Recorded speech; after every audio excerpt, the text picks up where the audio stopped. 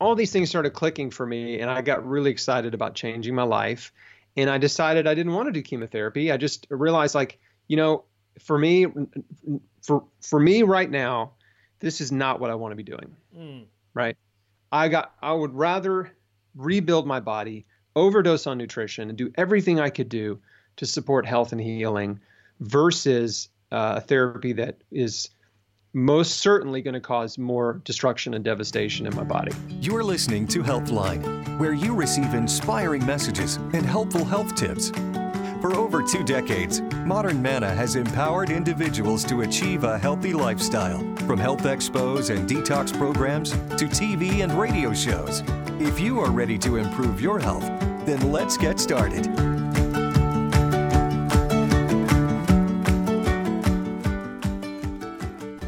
Well, Chris, thank you so much for coming on today. I'm excited to interview you because you have a story that is empowering the world. It brought a lot of encouragement to me to hear of an individual who is alive today after battling cancer. And for those of you who are not aware of Chris was diagnosed with stage 3 colon cancer in 2003 at the age of 26. I can't believe how young you were, Chris. He began sharing his story in 2010 with a mission to inspire people to take control of their health and reverse disease by radically transforming their diet and lifestyle. And Chris, I know you reach millions of individuals every single year through your podcasts, through your interviews, just like what you're doing here, and through your latest endeavor, your book, Chris Beat Cancer. This book is awesome. I just finished reading it, and man, did it open up my eyes to a whole new world of healing. And you can find Chris at his website, chrisbeatcancer.com. So Chris, thank you so much for being here. I'm so glad you're here today. Thanks, Daniel. It's good to be with you. I've received some emails, and I know you've probably received some emails as well. As far as, well, that was just luck. Or Chris is alive today because he had cancer removed from his colon. But it's interesting because when I flipped your book over, these are your words right here, which I think is phenomenal. You said, I'm not lucky. There it is right there. I'm not lucky or special. I am just a regular guy who listened to his instincts, stepped out in faith, and took massive action to help his body heal. I eliminated everything in my life that may have contributed to my disease and changed the internal terrain of my body, making it a place where cancer could not thrive. What I did, I believe anyone can do, even you. So Chris, I know it wasn't luck, because you said it right here. You eliminated everything in your life that could have contributed to disease. But what really resonates with me is you said, I stepped out in faith. And Chris, this is, I think, the only book that I have read where page after page after page, you talk about your faith and how Christ was working within your life. I love what it says right here. In your book, page 218, it says, this is my verse. God is going to deliver me from this. And the verse is Psalm 34:19. The righteous person may have many troubles, but the Lord delivers him from them all. And I think that is so amazing because here you are today, cancer-free. And I totally believe the master physician, Jesus Christ, assisted you through this healing journey. So, yes, Chris, he did. What were you going through at 26 years old? You had everything. You had just gotten married. You were doing well in real estate. And then this bomb hit you. This bomb being cancer. What were you experiencing? Could you kind of walk me through a little bit? What was your mindset then? Yeah, man. Anytime someone gets diagnosed with cancer, it's a huge shock, right? I mean, no one expects to get it. Maybe some people have a premonition or, know they're not well. And then the cancer diagnosis is kind of like, yeah. I knew something was wrong. But for me, I'd been having abdominal pain. I thought maybe I had an ulcer. Cancer never crossed my mind. 26, right? And so went in for a colonoscopy because they couldn't figure out what was wrong. And when I woke up from the procedure, they said, you've got a golf ball sized tumor in your large intestine. We took a biopsy. We're sending it to the lab and we'll let you know. Hopefully it's not cancer, but it could be. Mm-hmm. And a couple of days later, I got the call, man. They said, you've got colon cancer. I imagine that must have been life shattering. Yeah. I mean, it's one of those things where, it changes your life forever. I mean, literally, it's like, we joke about it in the cancer world as like BC and AD, your life before cancer and your life after diagnosis. Yeah. And it completely changes your life. You'll never be the same person after a cancer diagnosis. And you confront your mortality in a way that you never have before. Of course, I know everybody dies. I'm going to die one day, but it forces you to rethink everything that you care about, rethink your priorities, forced me to confront everything in my life that was wrong and take massive action to change those things. But I didn't come to that conclusion right away. You talk a lot about nutrition, but then you also talk about toxicity as well. And it made me think of the Gerson program, which I know you're familiar with because you mentioned it in your book. Back in the early 90s, my grandmother came down with cancer. And my father, he went on a quest to find the cancer therapies, the alternative cancer therapies out there to assist my grandmother with her breast cancer that she was experiencing. And he went down to these cancer clinics in Mexico, one being Charlotte Gerson. And he's sitting down there with the cameraman because they were doing a documentary. And as they're sitting there, she's lecturing, and she goes, you are what you, and my father had learned because he was in the health food business, you are what you eat. And she looks down at him thinking my father was a reporter who was wanting to negatively show light on the Gerson clinic. And she goes, young man, you have it completely wrong. She said, it's not what you eat, it's what you assimilate. She said, if that nutrition cannot get into your cells, if your body cannot use the food that you're consuming, then what good is it? So I know you talk a lot about nutrition, and you talk about cleansing and detoxifying the body and the elimination system as well. And you implemented a juicing program, right? I know your book talks about you went completely raw for a while. What happened was I was a very typical cancer patient in the beginning, and I was rushed into surgery. And I was told, if you don't do this, the cancer is going to spread and kill you, which is probably true, right? If I had kept living the way I was living, the cancer would have kept growing and spreading. And so I had surgery. They took out the tumor, took out a third of my colon. They took out a bunch of lymph nodes. And when I woke up from surgery, they said, you're stage 3C, which is worse than we thought. And you're going to need 9 to 12 months of chemotherapy. So at that point, I was like, okay, this is my life now. And I had hoped that I could just have the surgery and then move on, get back to my normal life. You're the full-blown cancer patient now. Like, you're about to, chemo's coming, right? So 2 things happened in the hospital that got me thinking a little bit differently. One is the very first meal that they served me in the hospital after taking out a third of my large intestines was a sloppy Joe. And the sloppy Joe is like the worst cafeteria food you can think of, right? Like, it's just horrible food. And restaurants don't serve it. Nobody likes sloppy Joes. The only place you can get a sloppy Joe is summer camp, the military, and prison. And then apparently, if you're sick with cancer in the hospital, you can get yourself a sloppy Joe. So, I was just shocked by that. I just couldn't believe they were serving this like horrible food to cancer patients in the hospital. And, I knew the difference between health food and junk food, and I wasn't eating healthy by any means, but gosh, sloppy Joe is like the bottom of the barrel, in terms of just like horrible food. So not to mention the fact that red meat is a group 2 carcinogen from the International Agency for Research on Cancer, World Health Organization. So they're feeding cancer-causing food to a guy with cancer, right? And specifically colon cancer-causing food to a guy with colon cancer. So, I mean, the irony of that is just unbelievable. The second thing that happened was the day they told me I could go home, the surgeon came in to talk to me, and I said, are there any foods I need to avoid? And he said, no, just don't lift anything heavier than a beer. I'm starting to see some cracks in the foundation, right, of the medical industry. I'd never had any experience with conventional medicine, never been sick, never taken prescription drugs in my life, except for like some antibiotics a couple times, or whatever. But I just realized, like, wow, they don't care what I eat, right? They just basically gave me permission to go home and eat whatever I wanted, right?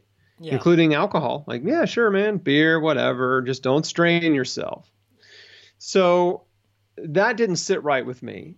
I got home. I was recovering from surgery, and my wife and I prayed, and I just said, God, I don't feel good about chemotherapy. I didn't have peace about it, but I didn't know what else to do, and I think we need to listen to our instincts, listen to our intuition, listen to the Holy Spirit.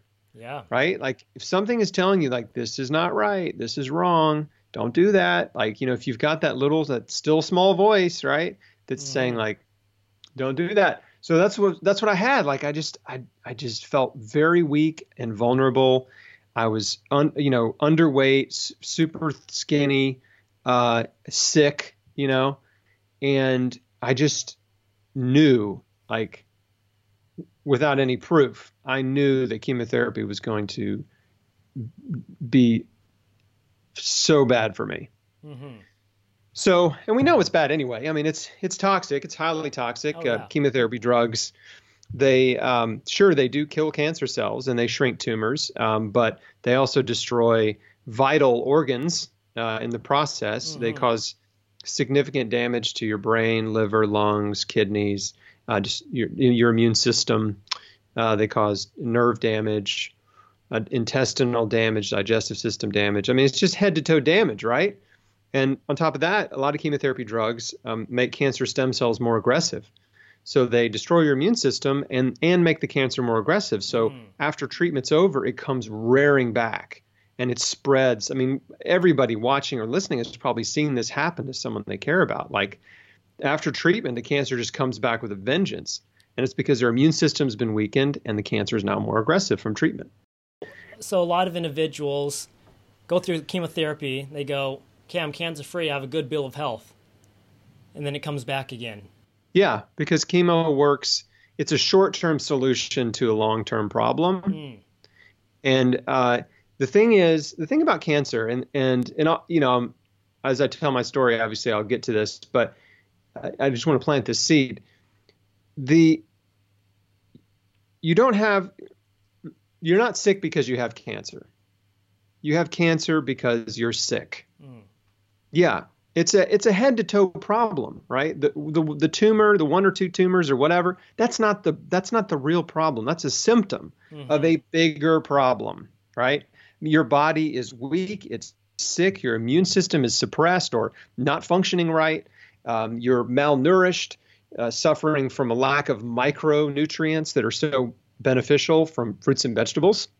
And you might have viral, bacterial, parasitic infections. You might have an overload of heavy metal toxicity like mercury, lead, cadmium, and aluminum, and arsenic. So there's a lot of contributing factors where cancer can thrive, right? So if you look at the body from a holistic perspective, you realize, okay, if you have tumors growing in your body, then your body has become a place where cancer can thrive. And so the goal is to create an environment internally where cancer cannot thrive, right? You've got to rebuild, right, and change the terrain. And we know science and medicine, they're always talking about the terrain, especially in cancer research, right? And unfortunately, their approach to creating an environment where cancer cannot thrive is by injecting highly toxic drugs into the body, right? So these drugs are super toxic. They kill rapidly dividing cells, so many types of cancer cells, although they often don't kill cancer stem cells, which are the ones that cause all the tumors. But they kill all these all these cancer cells that are not the stem cells. So you think of the stem cell as like the general, right? Or like the queen bee. Yeah. Of cancer. So So the drugs, they kill cancer cells, they shrink tumors. In the short term, they can reduce a tumor to microscopic or not detectable on a scan. Mm-hmm. But what happens in the long term is you've made those cancer stem cells, right, more aggressive. And then you've, like I said before, suppressed the immune system. So the other way of looking at healing is to create an environment where cancer cannot thrive by rebuilding your body. And I right? love this approach. By improving your immune system, Mm-hmm. by detoxifying your body, by correcting vital nutritional deficiencies, by pumping in all of these amazing anti-cancer compounds that are found naturally Mm-hmm. in fruits and vegetables, legumes, nuts and seeds, whole grains, so food from the earth. There are thousands of anti-cancer phytonutrients in vegetables and fruit. So, and we're just not eating them. That's the problem. Oh, yeah. So my goal was to create an environment where cancer could not thrive by rebuilding my body. I didn't like the idea of tearing my body down further, Mm-hmm. like poisoning my way back to health with chemotherapy. Now, people often make the mistake or they mischaracterize me as someone who is telling others not to do chemotherapy. And I'm actually not. It's a personal choice. Whatever treatment you do, it's your life, it's your health, your decisions. But I have a burden and a mission to make sure people understand the risks and the benefits of treatment before they're rushed into it. You're not saying don't do it. You're saying this is the evidence and this is the research on why chemotherapy may not be the best approach. But it's ultimately your choice. And it's a matter of life and death for people. So, I mean, the sad thing is most patients are rushed into treatment. They have no idea what's about to happen to them. And they have all this hope and fingers crossed, right? Mm-hmm. And say our little prayers that these toxic drugs are going to cure my cancer, right? But they're operating literally on pure hope. They have no idea like what the success rates are of the drugs they're being given, what the short-term and long-term side effects are. They have no idea what's about to happen to them. And you need to be informed with knowledge before you make those kind of decisions. So, yeah, a big part of the book is devoted to that, right? Just to help people understand, like, here's what you're getting into. Here's what you should expect. Here are the risks and benefits of conventional treatment. Here are the perils and pitfalls. So I talk about that a lot in the book. But I'm digressing a little bit from the point. But the point is I wanted to build my body back up. I had this sense that I needed to help myself get better. And so I prayed about it. And I just said, God, what do I do? I don't know what to do. And the large message is, if you have cancer, you need to assume that the way you're living is killing you. Only 5 to 10% of cancers are attributed to genetics. And we know that even genetics are influenced by our diet, lifestyle, and environment. So you could almost make the case that it's all cancers, are caused by those things. But the point is, most cancers are, we know that.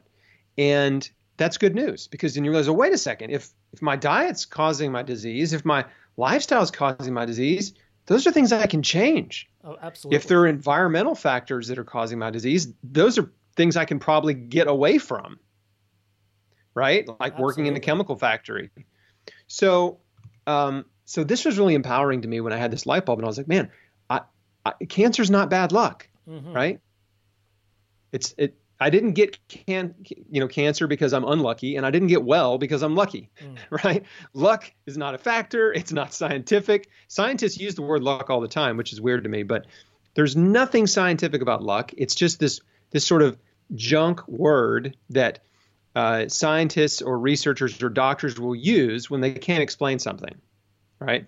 And they don't want to admit that the body healed, right? So they'll just say, well, you were just lucky, right? All the other patients that have your type of cancer are dead, but you are just lucky. You survived because of luck. And it's like, man, do you have any idea what I did to live, what I did to survive? I took massive action, changed my whole life. So I can convert to a raw food diet, fruits and vegetables straight from the earth. That makes a lot of sense. Like that's like the most pure, unadulterated diet that man can consume, right? Kind of reversing everything that you were doing. Exactly. Because I was eating a fast food diet, processed food, junk food, Dr. Pepper's, Wendy's, Pizza Hut, Subway, Chick-fil-A, name a fast food restaurant. Like I was a fast food and junk food connoisseur. And for most people, it takes many, many decades for eating that way to catch up to them and wreck their health. But for me, genetically or whatever, it got me early. So I converted overnight to raw food only, organic raw food diet, tons of fruits and vegetables, and drinking tons of vegetable juice every day. Of course, I talk about this in detail in the book. Mm-hmm.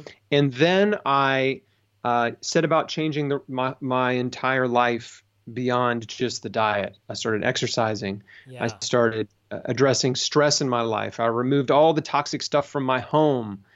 Everything sort of became a suspect. It's like when you're investigating a crime scene or investigating a murder, everyone's a suspect, right? Mm-hmm. In the beginning. And so I kind of took that approach in my own health. I'm like, everything's a suspect. Is it, polluted air in my home? Is it chemicals I'm exposed to? I was in real estate renovating houses. Like, is it paint fumes? Is it solvents? Is it, floor varnish? All this is not good. It can't be helping.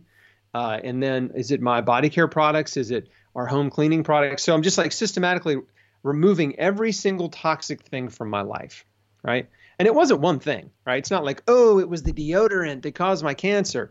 But when you look at your life you kind of step back and look at the big picture, all of those little toxic exposures add up, right? An accumulation. All the little stuff, it all adds up to a big thing, right? Like you can throw a lot of little sticks in one spot, and all of a sudden you got a big pile of sticks. So I just started systematically changing my life and doing everything I could do to promote health and healing, and removing everything I could find and figure out that might be promoting disease. And the goal, again, was to change the internal terrain of my body, to make it a place where cancer couldn't thrive, and to boost my immune system. And boost is a weird word, but really just to empower my immune system. Your natural killer cells are designed to identify and eliminate cancer cells, among other things like bacteria and viruses too. That's what they do. And so if cancer cells are growing in the body unchecked, it means your immune system is either suppressed or it's overloaded, right? Like it's distracted. It's too busy dealing with all this other crap that's going on in there. Imagine like your immune system is like, the security guards, it's a team of security guards in a warehouse, and if you got all these thieves trying to break in all the time, it's like somebody's going to slip through. Yeah. So all these things started clicking for me, and I got really excited about changing my life. And I decided I didn't want to do chemotherapy. I just realized for me right now, this is not what I want to be doing. Right. I would rather rebuild my body, overdose on nutrition, and do everything I could do to support health and healing versus a therapy that is most certainly going to cause more destruction and devastation in my body. I like how you mentioned rebuild the body, because in one of your chapters, you talk about how the body can self-repair itself. But then you step back and you go, okay, why do I keep creating the same me year after year, day after day? Exactly what you're saying. By what we're putting in our mouth, through the environmental toxins as well. And like you mentioned, it's not just one or two things. It's the accumulation of many different things. Right. Your body is built out of what you eat and absorb, right? And like you said, or assimilate, same word, same definition. And you are what you ate, right? And it's like, man, I've been eating crap for years, and no wonder, right? What would happen if I give my body the best raw materials available, right, to rebuild with? What would happen? So I went from eating 1 to 2 servings of fruits and vegetables per day to eating between 15 and 20 servings of fruits and vegetables every single day. That sounds crazy, but it's really not. When you stop eating animal food and junk food and processed food, and you just focus on fruits and vegetables, if you eat 3 meals a day, it's easy to eat 12 servings, right? A serving is only half a cup. So a serving of vegetables, serving of fruit is only half a cup. So it's easy to eat 3 or 4 servings, 5 servings in one meal of fruits or vegetables or both. And so 3 meals, there you go. You're already at 10 to 12 servings, maybe more if you eat a lot. And then I was juicing throughout the day. And so that added more servings to the mix, right? And again, I wanted to overdose on nutrition. I just thought, I'm going to put so much good stuff in my body that it just can't help but get well. Right? Like I'm going to force it to heal with all this good stuff. So that's what I said about doing. Now I had a bunch of family pressure, unfortunately, people who love me, but they didn't understand. They thought I'd lost my mind. And they pressured me to go see the oncologist, even though I just wasn't feeling like it was the right decision for me at the time. And by the way, I had kind of put it on the back burner, right? So it wasn't like I said, I'm never doing chemo, right? I just thought, I can always do that later, but I really want to do this now. Mm-hmm. And so, man, we go to the cancer clinic and it just went very badly. I talk about it in the book, but This oncologist was just treated us so badly. He basically told me I had a 60% chance of living 5 years with treatment, which is not very encouraging. He told me if I didn't do chemotherapy, I was insane. He told me there were no alternative therapies available.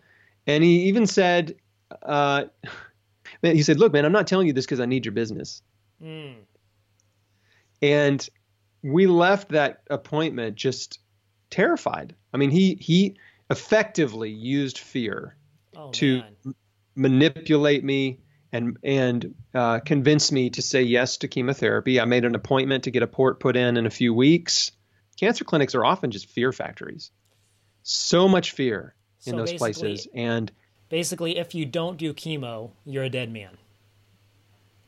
That was kind of their message? Right. Yeah. That's the message. Absolutely. If you don't do what I say, you're going to die. And there's nothing else you can do. And here's the real tragedy. The real, almost, it's borderline malpractice. It disgusts me, frankly. But this is what patients come in. They meet with their oncologist. They're almost all asking this question: why did I get cancer? What caused this? What? Right? We live in a cause and effect world. Everybody wants to know, why did I get cancer? And they're almost always told, well, we don't know what caused your cancer, but it may be hereditary or genetic if you have family history. If you don't have family history, it could still be genetic. Or, maybe you're just unlucky. And they pat him on the shoulder and they give him a hug and they say, but it's going to be okay. We're going to do our best to take care of you. Right. And it's nothing you did. Okay. This is not your fault. We don't want you to think it's your fault. And what the message underneath that is, because there's nothing you did to contribute to your situation. There's nothing you can do to help yourself. You are a powerless victim of disease. That's what you are. And your only hope is us. We are your only hope. And here's your sloppy Joe, by the way. Right. Oh, yeah. And by the way, yes, absolutely. Go home and eat whatever you want. And no, you don't have to quit smoking. Seriously. You don't need to lose weight if you're overweight. Don't have to quit smoking. In fact, here is a helpful pamphlet of foods you should be eating during chemo, which includes ice cream and milkshakes. So, and of course, any food that's causes cancer is not excluded from that list. Here's the crazy stats that people don't know. Number 1, bacon causes cancer. Processed meats are a group 1 carcinogen. Oh, yeah. Group 1, that's the highest level of evidence. Smoking causes cancer and processed meats cause cancer. They're both group 1 carcinogens. Think of all the hot dogs and hamburgers that are being eaten on a daily basis. Yeah. Bacon, sausage, hot dogs, jerky, deli meats, lunch meats, ham. Processed meats cause cancer. It's not even they do cause, we know it. Cigarettes cause cancer, we know it. The number 2 cause, the second leading cause of cancer is obesity. It's obesity. Yeah.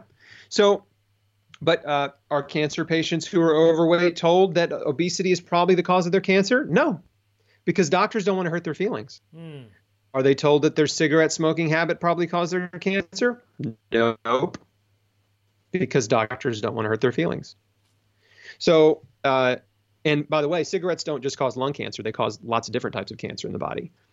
Because when you smoke, toxic carcinogens are entering your lungs and then from there into your bloodstream and circulating throughout your whole body. So they poison you, right? You know, your whole body. Slowly killing yourself. Yeah, absolutely. And yes, there are people who, I know somebody who smoked till he was 95 and he never got cancer. It's true. There are outliers, right? There are people who smoked their whole life and didn't get cancer, but the odds are not in your favor that that's going to be you, right? The odds are if you smoke, you are going to get cancer. So, and especially now, 1 out of every 2 men get cancer. 1 out of every 2 men. So half of men are predicted to get cancer and a third of women. That's huge. So 1 every it's huge. 2. I mean, yeah, half of everyone you know, right? It's like half of the guys you know are going to get it in their lifetime and a third of the women you know, and that number is actually increasing. It's approaching half the women are going to get cancer. And it's because of these factors, mainly smoking, which smoking's down and cancer rates from smoking are dropping because less people smoke. So that's good. That's good. But obesity is really the big driver that's about to take over cigarettes. It's being overweight and obese. Here's why. When you're overweight, you are there's a lot of different factors that happen. But when you have excess body fat, fat cells produce excess hormones that circulate in your body, like excess estrogen, for example.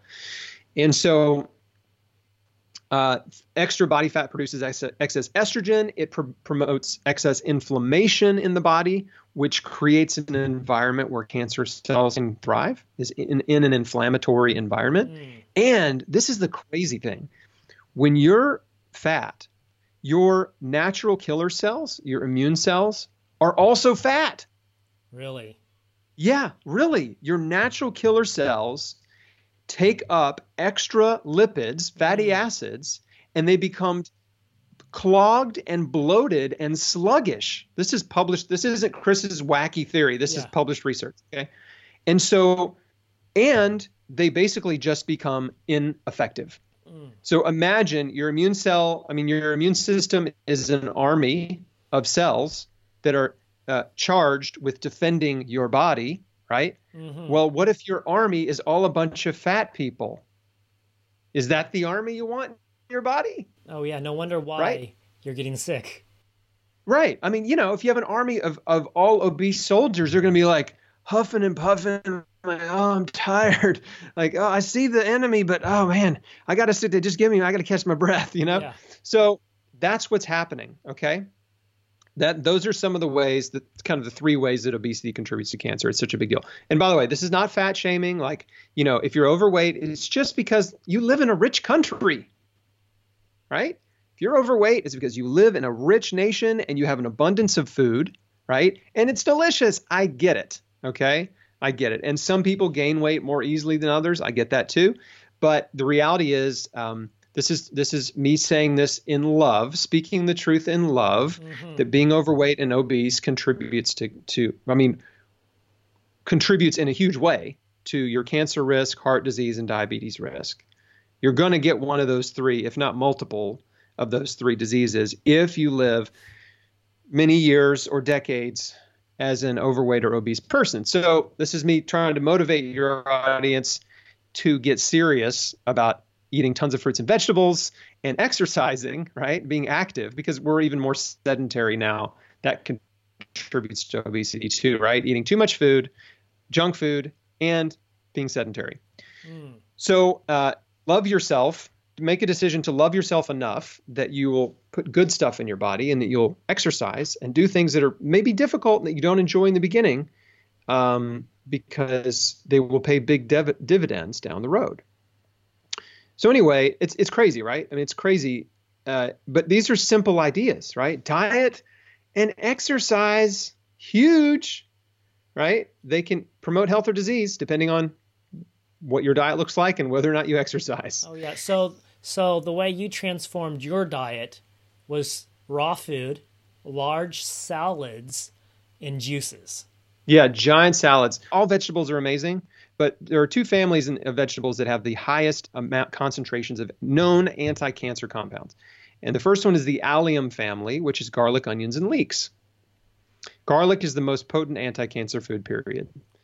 And we don't eat enough garlic. The second group are the crucifers, the cruciferous vegetables. That's broccoli, cauliflower, kale, cabbage, Brussels sprouts.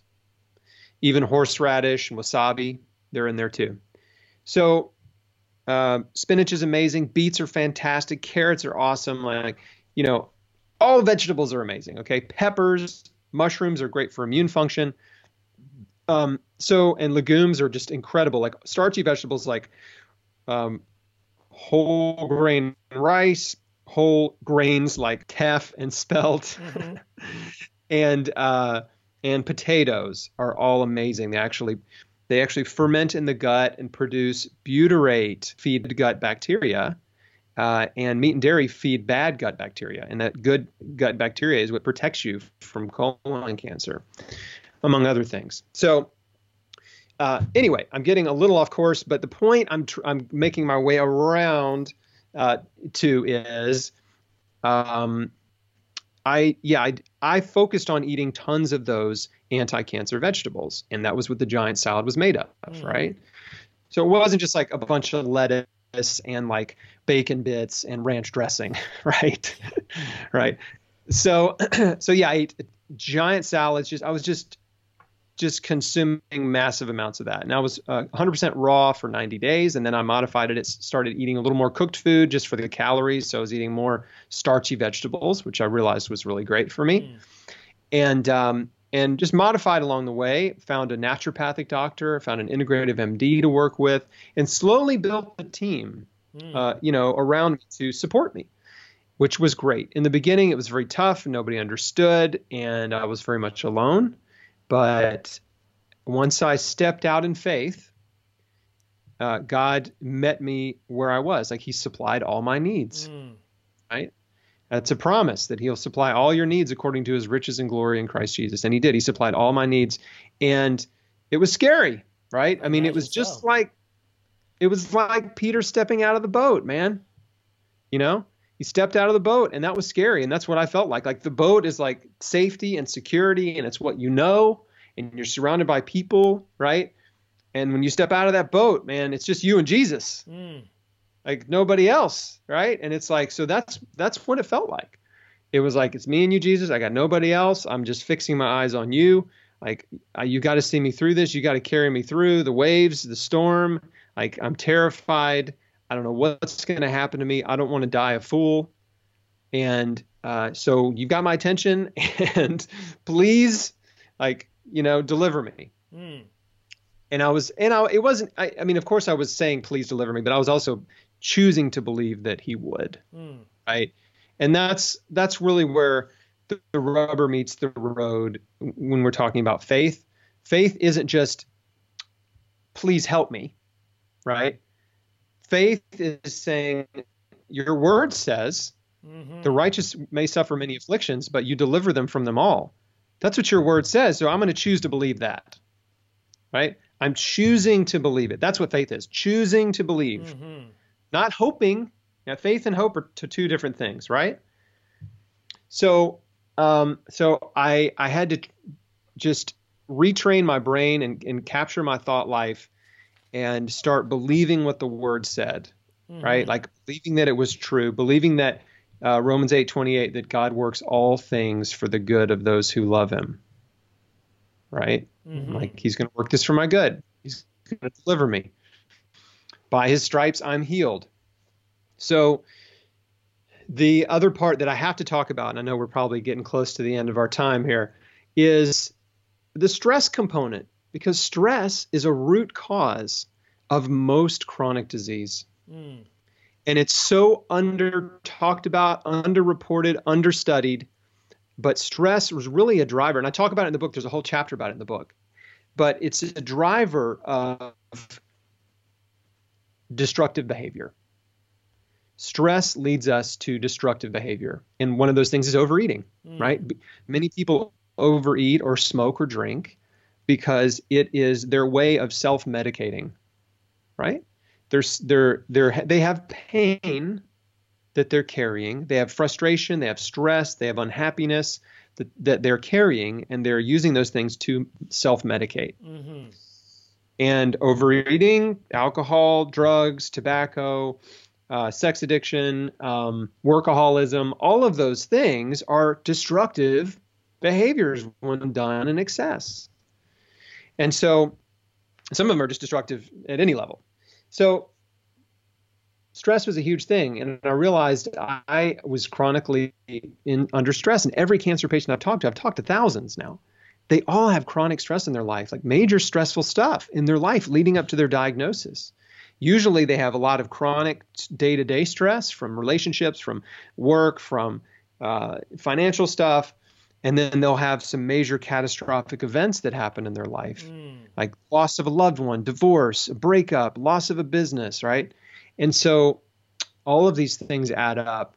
And really, when you're under that much stress, it suppresses your immune system. Yeah. I really liked that chapter because you talked about stress, but you also talked about forgiveness. And I think it's interesting because an author, she once wrote that 9/10 of all disease has the origin in the mind. And you think how so many individuals are holding on to bitterness, anger, resentment, remorse, whatever it may be, that could also be contributing to their disease. And I know you highlighted a lot of that in your book as well.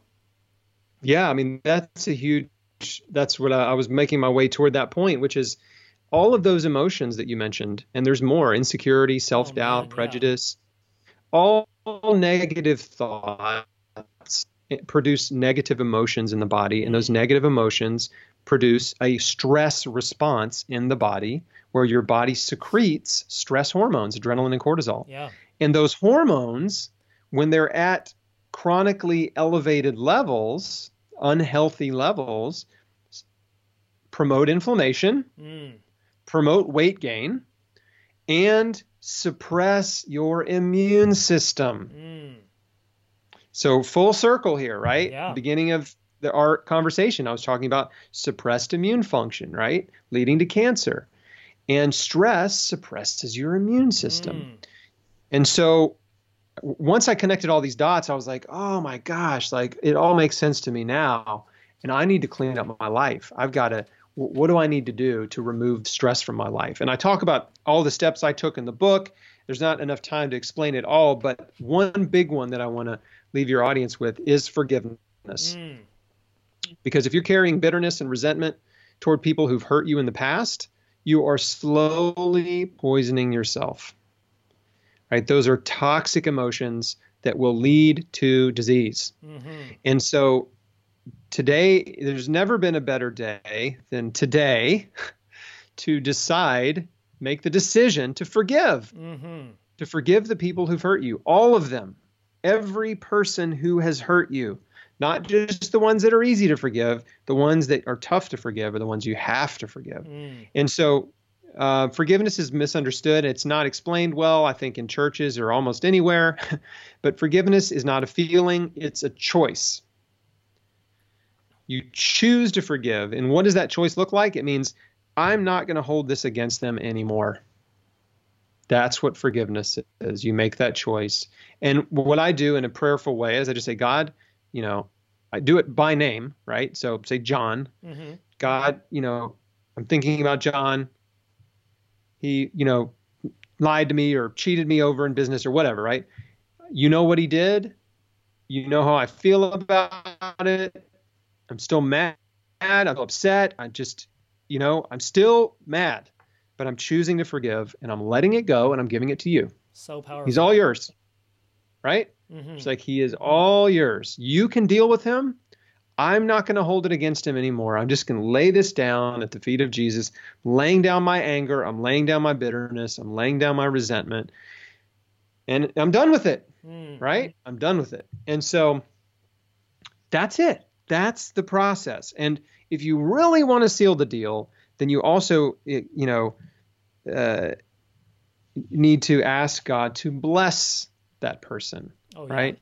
This is so powerful. I mean, Jesus said, love your enemies and pray for those who persecute you. Absolutely. Right? And so even though it's okay, God knows you don't want him to, right? He knows, right? He knows you would rather them get struck by lightning or incarcerated or punished in some really gratifying way. But when you ask him to bless the people who've hurt you, despite your feelings, I feel like it really just unlocks your heart. It opens it up, right, for God to just come in and heal those wounds and that injury, right, for him to heal your heart. Because a sick heart will produce a sick body. And the only way to heal your heart is through forgiveness. Jesus talked about it, I mean, over and over, right? I mean, he talked about it in some very specific ways, right? He said, if you don't forgive on earth, your heavenly Father won't forgive you. That's pretty serious, right? One of his disciples asked him, how often should we forgive? And he said 70 times 7, which is a huge number. And who's going to keep count, right? The point is, it's not like, we get to whatever it is, 449, or I don't know how many, get the calculator out. But the point is not that at that point, if they screw you over that many times and now you can finally not forgive. The point is you just keep forgiving, right? Keep forgiving. And even when he was on the cross, one of the last things he said was, Father, forgive them, for they know not what they do. On the cross. I mean, do you think he felt like forgiving anyone when he's on the cross, nailed to it, dying, suffering more than any person watching or listening to this has ever suffered in their life? Like, that's the last thing Jesus wanted to do, was forgive anybody. But he made the choice, right, in that moment as an example to us, right? He forgave his enemies. He forgave the people that crucified him, nailed him to a cross without being convicted of any wrongdoing, right? So, man, like, first of all, I mean, gosh, how can you not love Jesus? Right? I mean, how can you just not love Jesus? But beyond that, the forgiveness thing is huge, right? It was a huge part of his ministry. We just have to do it. Like, we have to do it for us. You're not doing it for them. You're doing it for you. And even I skipped one, but the Lord's Prayer. Jesus was teaching his disciples how to pray. Part of the Lord's Prayer is, forgive us our sins as we forgive those who have sinned against us. Right? So it's just, there's a forgiveness thread throughout Jesus's entire ministry, and it's good life advice. So that's what I did, man. I just worked through all the people that have hurt me in life, one by one, in a prayerful, quiet setting, eyes closed, just thinking through my life. And I just forgave them one by one. And now, believe me, people still hurt my feelings. They insult me. They attack me. They criticize me. They let me down. And I just have made a decision to live my life in a way where I'm quick to forgive, right? I don't keep a chip on my shoulder. I don't hold on to resentments. People do me wrong sometimes, and I just catch myself right away, and I say, I don't like this, but you know what, God, they're all yours. I forgive them, bless them, just let them. I'm just going to let it go. You can deal with them, and I'm not going to hold on to it. Yeah. So this is stuff anybody can do. I think that is so fabulous. Years ago, I read what a psychologist once wrote, and it was about forgiveness. And he had a prayer in there, and he said, Dear God, I choose to release, and you insert the name, from the chains of bondage that I have in my heart. And ultimately, we're keeping that person captive. And when we choose not to forgive, it eats at our body. So that was very pivotal in your healing journey. But one other thing you mentioned was the fight to live. And I thought that was really neat. You know who Patch Adams is, I imagine. He wrote a foreword for a book years ago. It was on cancer. And he was talking about a cancer patient who said, essentially, he said, Lord, let me live one more day with cancer because I like what I have become. And it was interesting because he went on to say that individual started to open his eyes and realize, look at what I have. I have family, I have friends, I have joys in my life that I didn't recognize before. And it was through his fight to live, he realized, wait a second, I'm able to enjoy life and experience love like I've never experienced before. And I know you share about that in your book as well, which is so beneficial. Man, that's so good. I love that quote. I've never heard it, but I can identify with it because cancer taught me gratitude. Right? It opened my eyes to realize how good life was, how precious life is, how it could be over and gone in an instant. You know, we all have those reminders when people we love die, right? How fragile life is. Yeah. But when your own mortality is threatened, it just gives you such clarity on what matters in life and what doesn't, right? Bitterness and resentment doesn't matter. You know, what matters, people who love you matter, right? Your life, your health matters. There's just having food and shelter. I mean, just having your basic needs met is something I had taken for granted my whole life. Man, we're just blessed. I grew up in America. I know. You know what I mean? Middle class America. I've never lacked anything. You know what I mean? I've never lacked food. I've never lacked clothing. I've never had to sleep on the street. You know what I mean? It's like I was able to go to high school and college. It's just, I had a wife who loved me. It's just I had parents who loved me, friends who loved me. You know, it's just like, I just was, man, I've got so much good in my life, so many good things, so many blessings, and I have taken them for granted. Yeah, I'm not happy about cancer. It doesn't make me happy, right? It doesn't make me feel good, and it's scary, and it's producing stress and anxiety when I think about it, and I think about what the future might hold. But anytime that fear and anxiety would creep in, I would quickly catch it, and I would shift my focus to gratitude. And I would say, you know what? I'm not gonna focus on fear. I'm not gonna focus on worrying about the future. I'm just gonna be thankful for today. That is awesome. Practicing gratitude and thanksgiving every day is so huge. I mean, it is so powerful. Gratitude actually releases dopamine and serotonin, like feel good hormones in your brain. So choose to be happy. Yeah, it produces happiness. The practice of gratitude, right? Where you just stop and say, okay, what do I have to be thankful for? And like, I'm thankful I can see, I can hear, I'm not in a wheelchair. I'm not dying in a hospital right now. I'm not fighting in a war, right? I'm not fleeing from my life, from like invaders, right? I mean, and then you can talk, I can talk for 12 hours just listing the things in my life that are good. And then, but it doesn't take long. It just takes, about a minute or two of just thinking about the good things in your life and saying, thank you, God, that your attitude changes, your mood changes, like everything changes so quickly. Your outlook changes. So I learned to do that, right? I learned to do that. I taught myself to do it. It's just a practice like anything else. The more you do it, the easier it is. And it works, man. Gratitude is the secret to happiness. It really is. Awesome. The Bible says, give thanks to the Lord for he is good. Praise God. As I was reading your book, I have it written down here, 2 Corinthians 12:9. It kept rolling through my head as I was reading your book, and I said, man, that is so true. It says, and he said unto me, my grace is sufficient for thee, for my strength is made perfect in weakness.